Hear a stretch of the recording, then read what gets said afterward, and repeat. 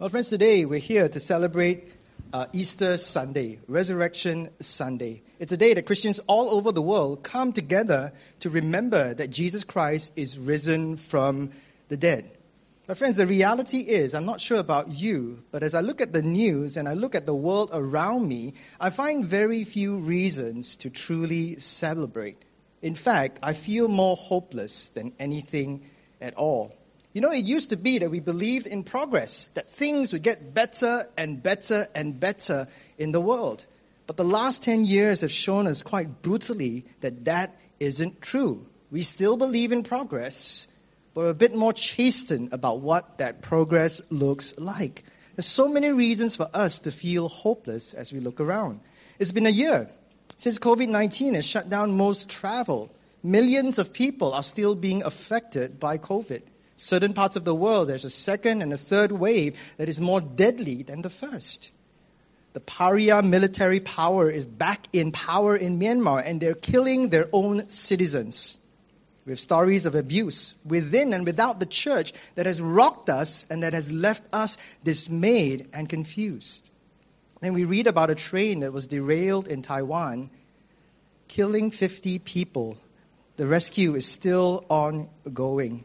A global recession is looming. There's so many reasons why we can tend towards hopelessness rather than hope as we look at the world. And then maybe we look at our own lives. And we're in jobs that we hate, relationships that we can't figure out, and hobbies that we don't enjoy anymore. We're feeling stuck. We're feeling hopeless. We're feeling despair rather than hope. And you tell me today that we're here to celebrate the resurrection of Jesus Christ. But friends, what if I were to tell you that Easter or Resurrection Sunday is God's answer, is God's precise answer to all of the hopelessness that you sense on your heart and that you see in the world today? New York pastor Tim Keller puts it this way: death, pandemic, injustice, social breakdown, we again desperately need a stone of hope. And there is no greater hope possible than to believe that Jesus Christ was raised from the dead. Keller says this: if you grasp this great fact of history, then even if you find things going dark, this hope becomes a light for you when all other lights go out. Is he exaggerating like most preachers do? Or is he on to something? Friends, give me a few moments as we step through these short 8 Bible verses at the end of Mark's Gospel. And I want to make a case for you that he's onto something. That if we truly believe that Jesus Christ was raised from the dead, that is the answer to the hopelessness that we sense on our hearts and that we see in the world. These 8 verses present to us a simple thesis that I would like to unpack for us this morning. And it's simply this: the resurrection of Jesus Christ is a fact of history that brings healing to the world and hope to your heart. Let me say that again. The resurrection of Jesus Christ is a fact of history that brings healing to the world and hope to your heart. So let's look at these verses very quickly under 3 headings: history, healing, and hope. History, healing, and hope. Come with me to Mark chapter 16, verse 1. And the story begins this way: when the Sabbath was past. The Sabbath was a Saturday that the Jewish people would set aside to worship God and do nothing. They could not go to the tomb on a Saturday. So when the Sabbath was past, verse 2, on the first day of the week, that is a Sunday much like this, 3 women, take note of that, Mary Magdalene, Mary the mother of James, and Salome, brought spices to go and anoint the body of Jesus Christ. Now, why did they go to anoint the body of Jesus Christ? This was to reduce the stench of the rotting body.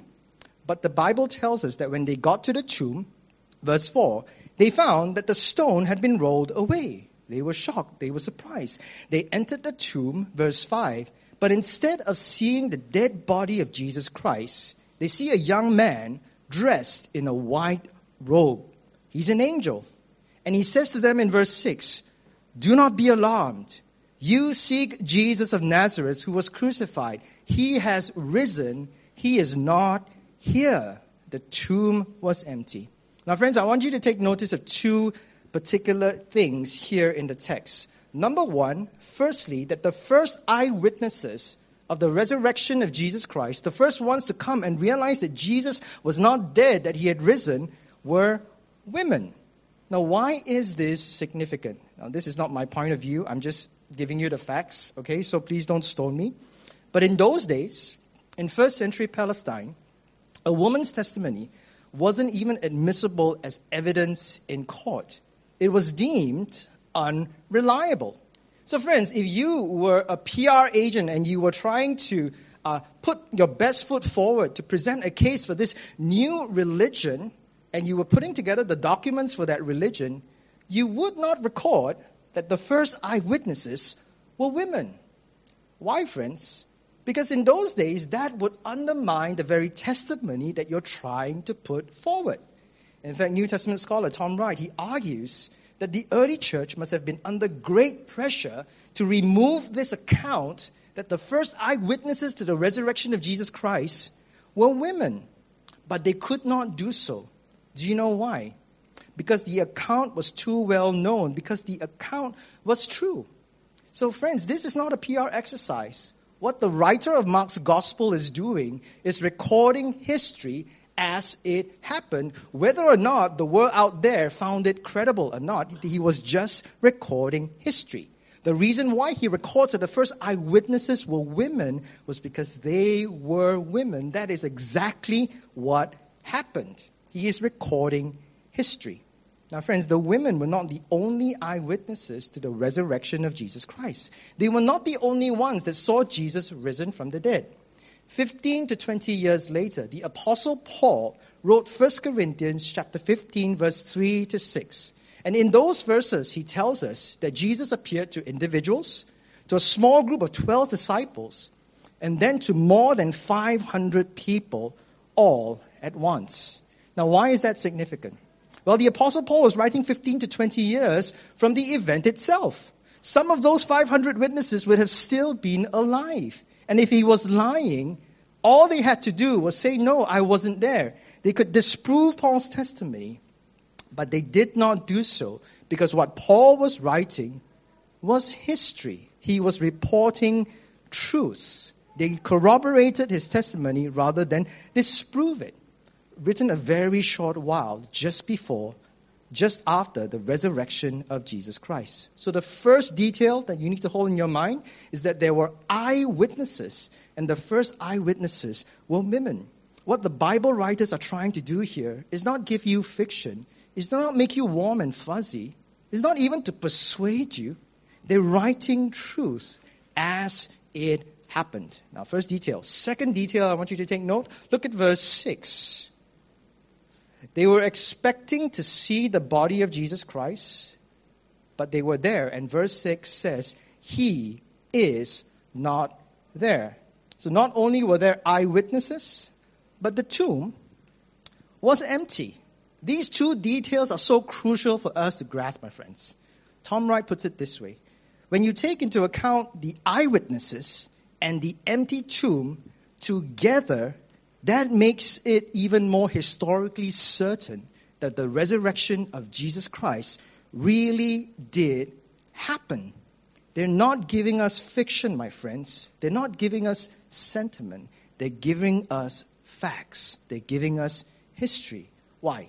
Well, see, friends, if you had an empty tomb, but no eyewitnesses, you'd assume that the body was stolen. The tomb is empty, no eyewitnesses, the body is stolen. But the fact is, there was just no motivation at all from anybody to steal the body. The Romans and the religious leaders, they wouldn't have wanted to steal the body. They wanted Jesus dead. They did not want the fledgling church to claim that the Savior had risen from the dead. To quash that movement, all they had to do if they stole the body was to produce the body of Jesus Christ. So the Roman authorities and the religious leaders had no motivation whatsoever to steal the body of Jesus. How about the disciples? Maybe they had skin in the game. If this religion was true, they can make lots of money, like we see what's happening in religious circles nowadays. Now, friends, the truth is, for the first 3 centuries of the church, being a Christian didn't just cost you money, it cost you your life. 11 out of the 12 disciples of Jesus Christ were executed for believing in the gospel of Jesus Christ. The gospel accounts tell us that after Jesus died, they thought he was a liar. They were dejected. They went back to fishing. They went back to the original life because they thought that Jesus had lied to them. But then overnight, after Resurrection Sunday, suddenly they become a missionary force that takes the gospel to the ends of the earth. The reason why we're here today, and they were even willing to die for their faith. There was simply no motivation, my friends, for the Romans or the religious leaders or even the disciples to steal the body. It simply doesn't make sense. If there's an empty tomb, but no eyewitnesses, you could assume that the body was stolen, but there was no motivation at all for the body to be stolen.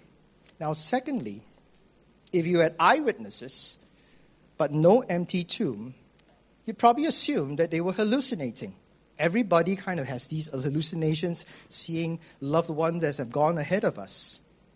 But the thing is, there were eyewitnesses and there was also an empty tomb. The body of Jesus simply wasn't there. If the body of Jesus was there, all the authorities had to do to discredit the hysteria of this growing movement was to produce the rotting corpse of Jesus. And it would have ended there and then. But they couldn't. You know why? Because he is not there. You have eyewitnesses' accounts and you have an empty tomb. And taken together, this presents to us a powerful historical case that what they were recording is not fiction.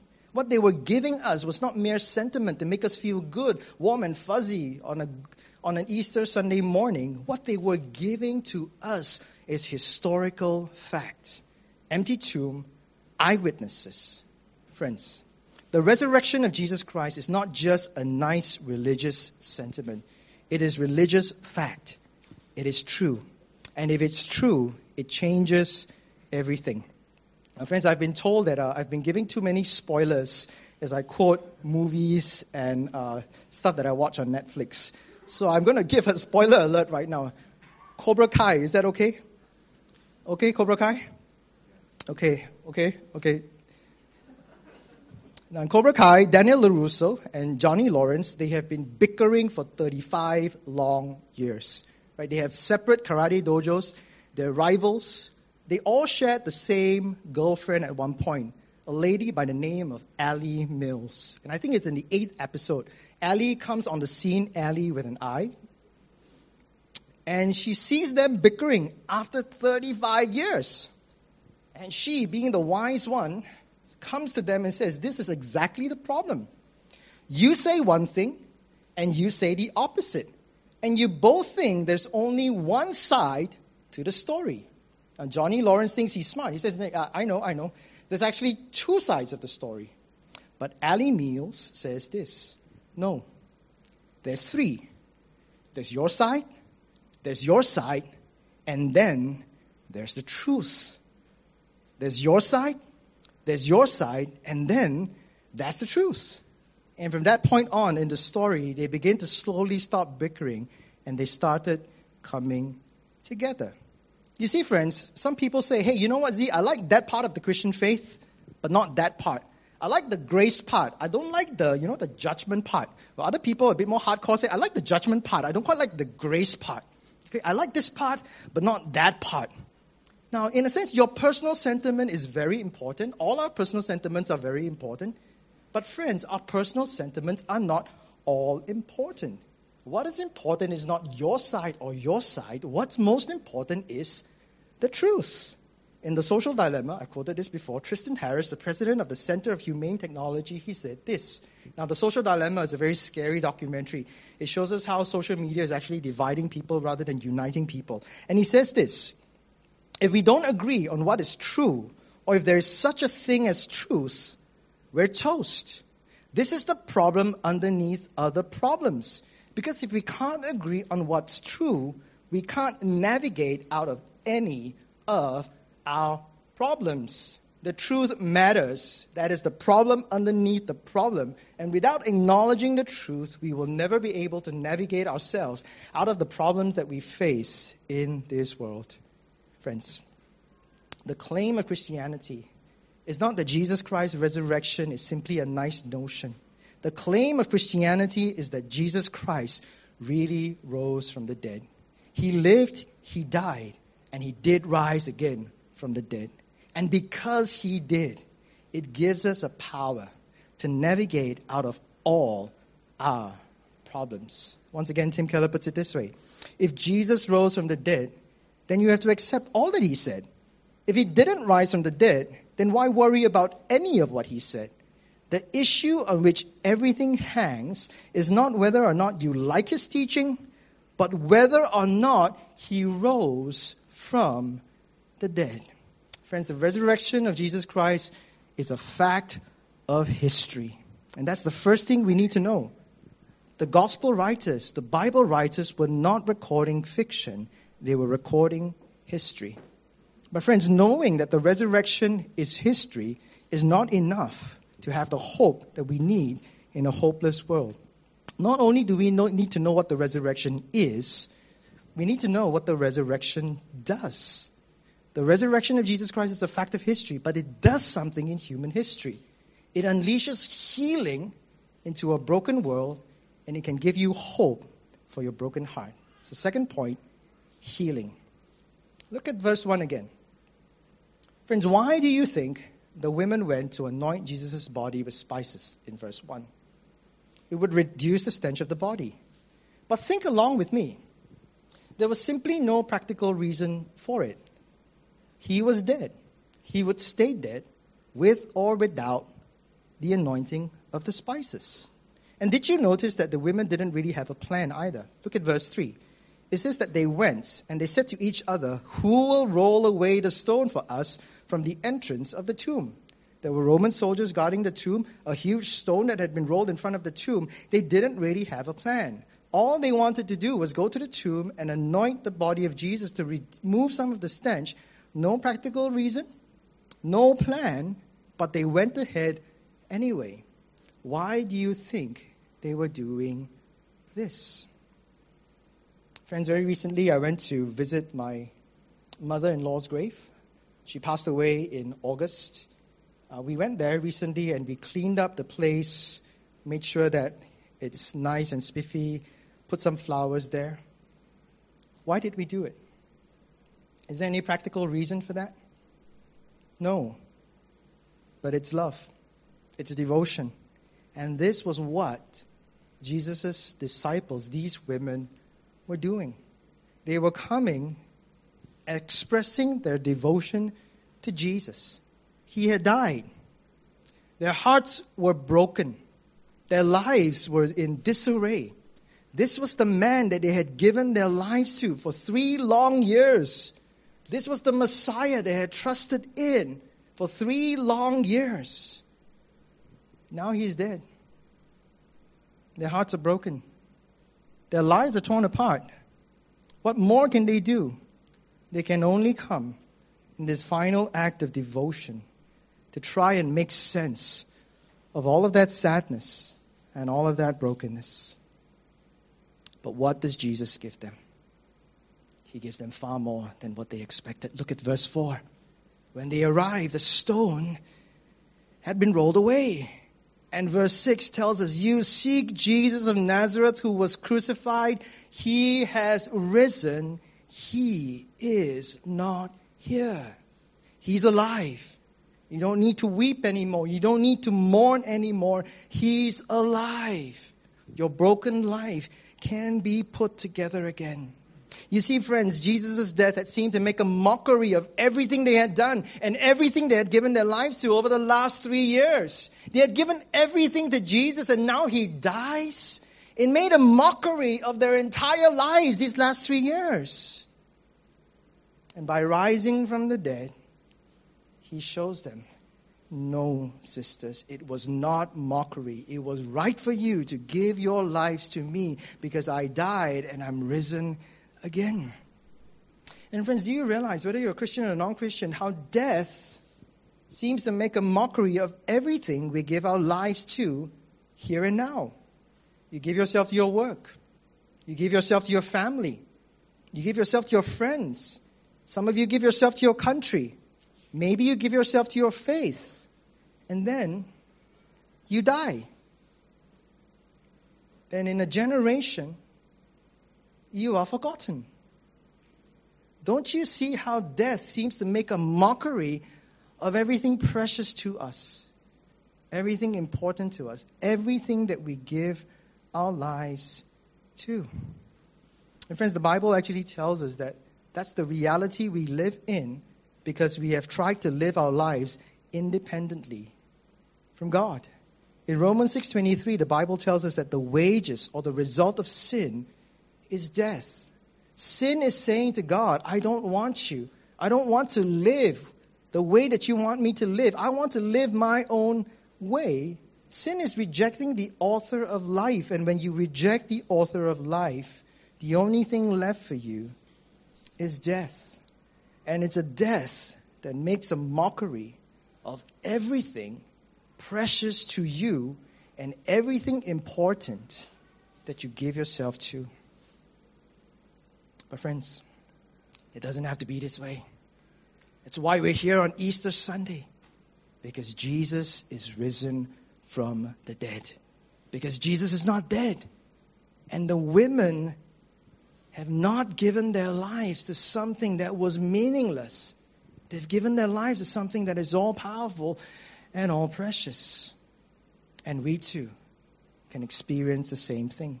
Because the Apostle Paul says in 1 Corinthians 15:20 that Jesus' resurrection is the first fruits, is the first installment, is the down payment guaranteeing something that's going to happen in the future. And what's going to happen in the future is the resurrection of every person that has believed in Jesus Christ. Friends, you think Christianity is talking about life after death? After you die, your body goes into the ground, you go to heaven, and you live there for all eternity? That's not what Christianity teaches, my friends. Yes, when you die, your body goes to the ground, your spirit goes to heaven, but we're not talking about life after death. Our final hope, as N.T. Wright puts it, is life after death. Because the final end state is not sitting on a cloud somewhere, immaterial, playing a harp.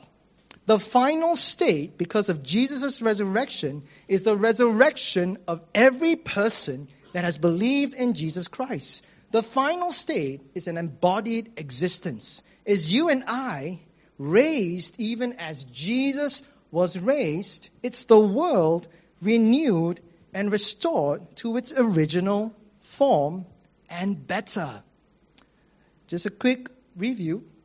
Genesis 1 and 2. God made man and the world good. He blesses the world. He tells man, take care of this world. Genesis 3, we sin against God.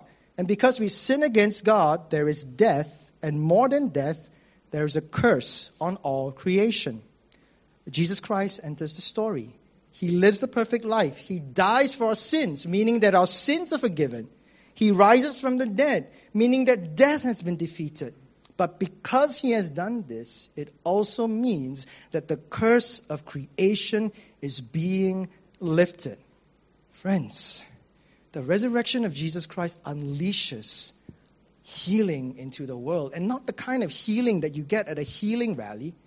It's talking about the kind of healing where this broken world is being put together. And the final end state for us, friends, is resurrection. One thing I do whenever we visit the cemetery is to look at all these graves of people that had gone ahead of us. It's a very sobering exercise. You see some young children among them. You see some people who lived into their 80s and 90s. You see some taken in their prime. And one of the things I like to do is to imagine the final day. Because what will happen for those who are in Christ is not that they will stay underground, but that these graves will break open. And these men and women who have believed in Jesus will be resurrected just as Jesus was resurrected. And Revelation 21 verse 1 and 2 tells us that the entire universe will be renewed. Our hope, our final hope is not heaven.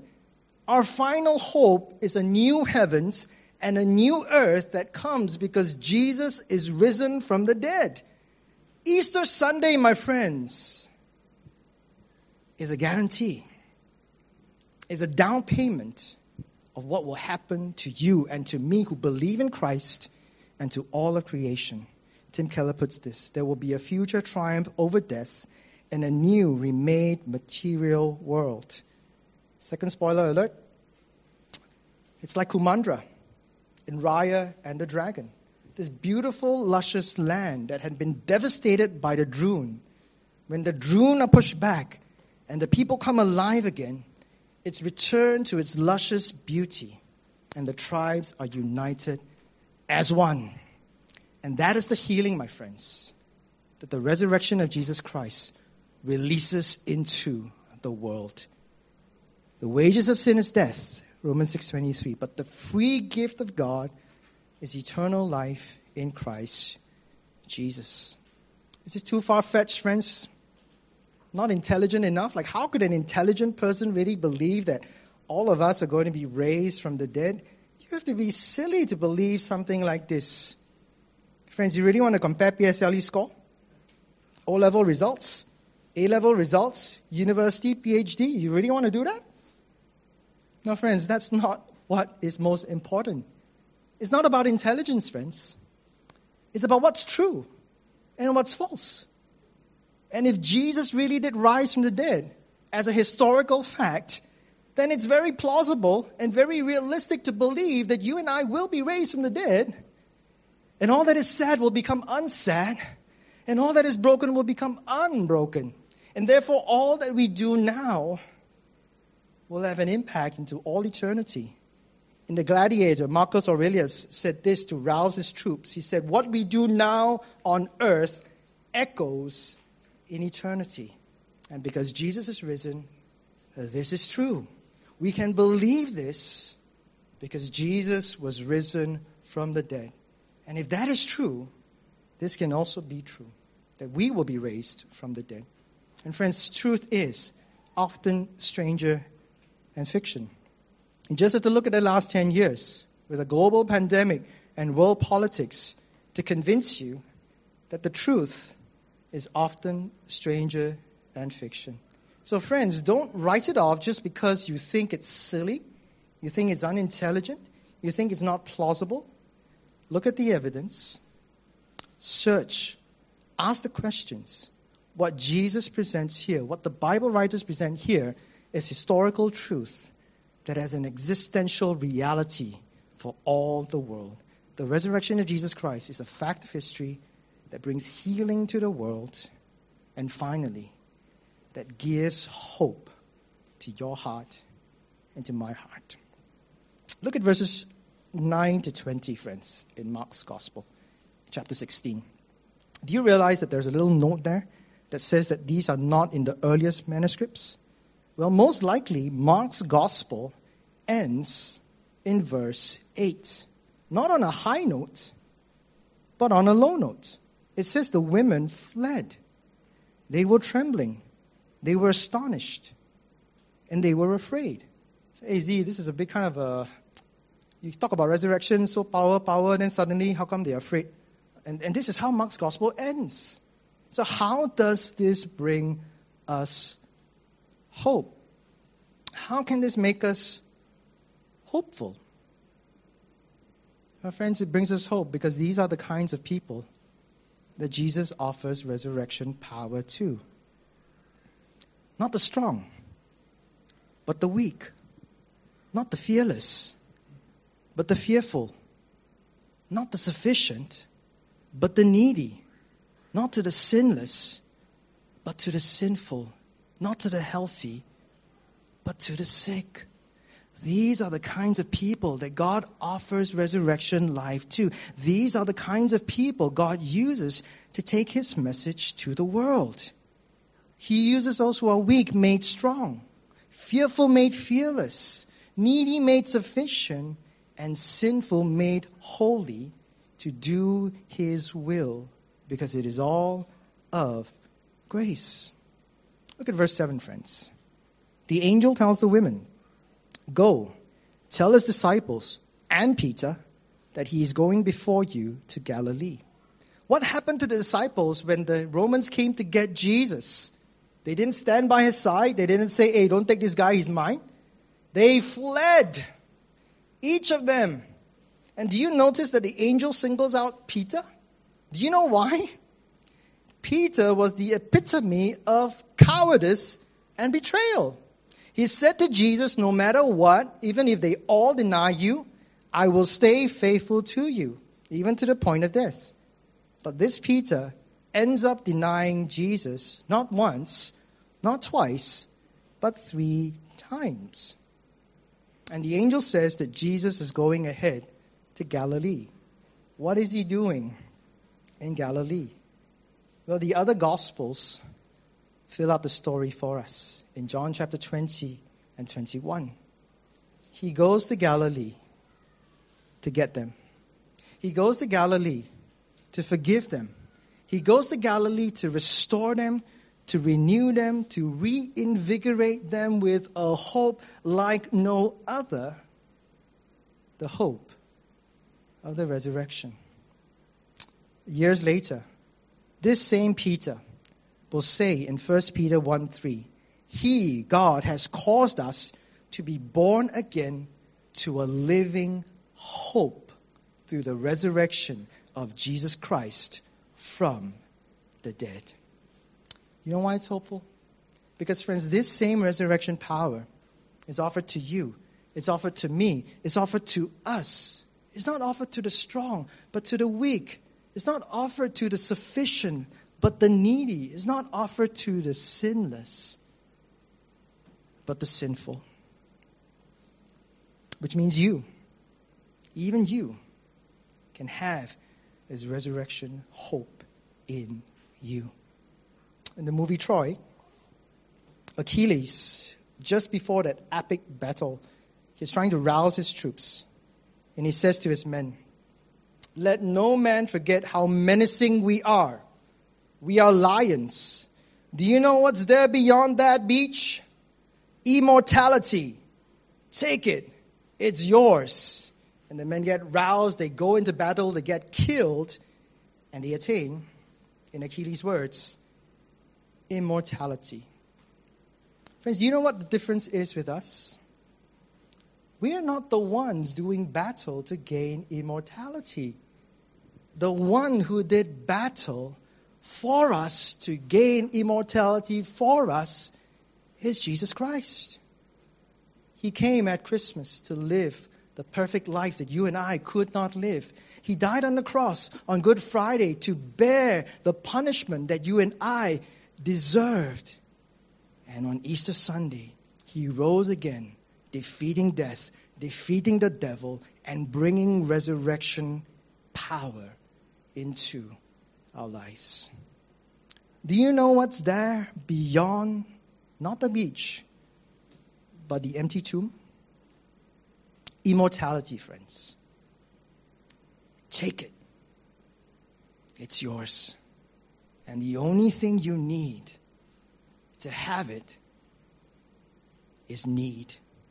The only thing you need is to come and say to Jesus, yes, what you did on the cross and what you did in rising from the dead was for me. And friends, whether for the first time or for the 1,000th time, the resurrection of Jesus Christ is a fact of history that brings healing to the world and hope to your heart and mine. Will we trust him today? Let's pray.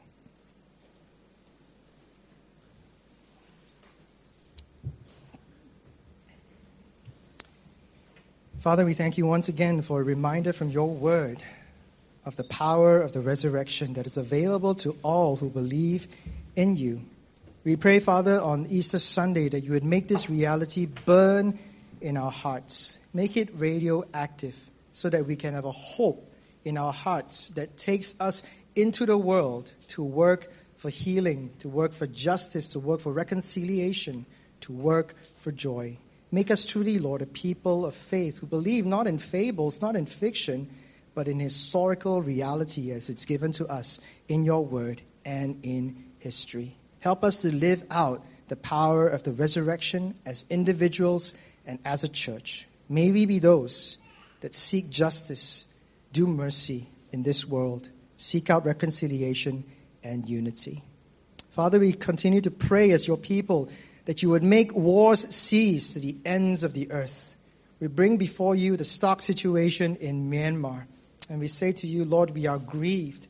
We say to you, Lord, that we want it to come to an end. We say, Father, that it is not right for civilians to die at the hands of the military. And we pray, Father, that you would intervene, that peace would be restored in this land, and that your people will once again be able to worship freely. Father, we also ask for your help and healing in Taiwan as we read about the train disaster and the many who have been killed and the many who are being rescued. Lord, we ask that you would work in that situation, that they would receive all the help they need, all the medical attention, and all the rescue crew would have all the equipment and all the skill to free the people that are trapped there. Father, finally, we ask you as a church, as a people, to use us in any way that you please.